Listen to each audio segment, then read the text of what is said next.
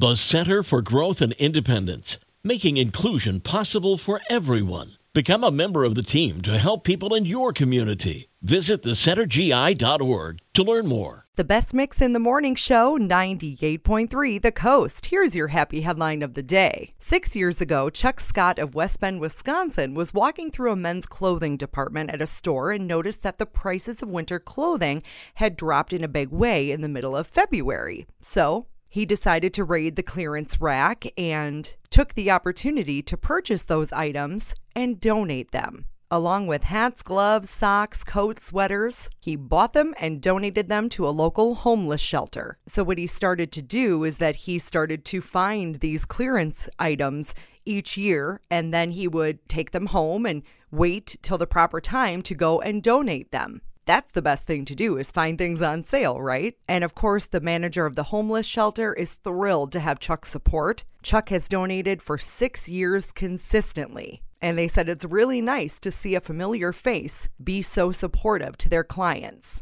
And that is your happy headline of the day. Such a great idea. Culture Club is up next on the best mix in the morning show, 98.3 The Coast.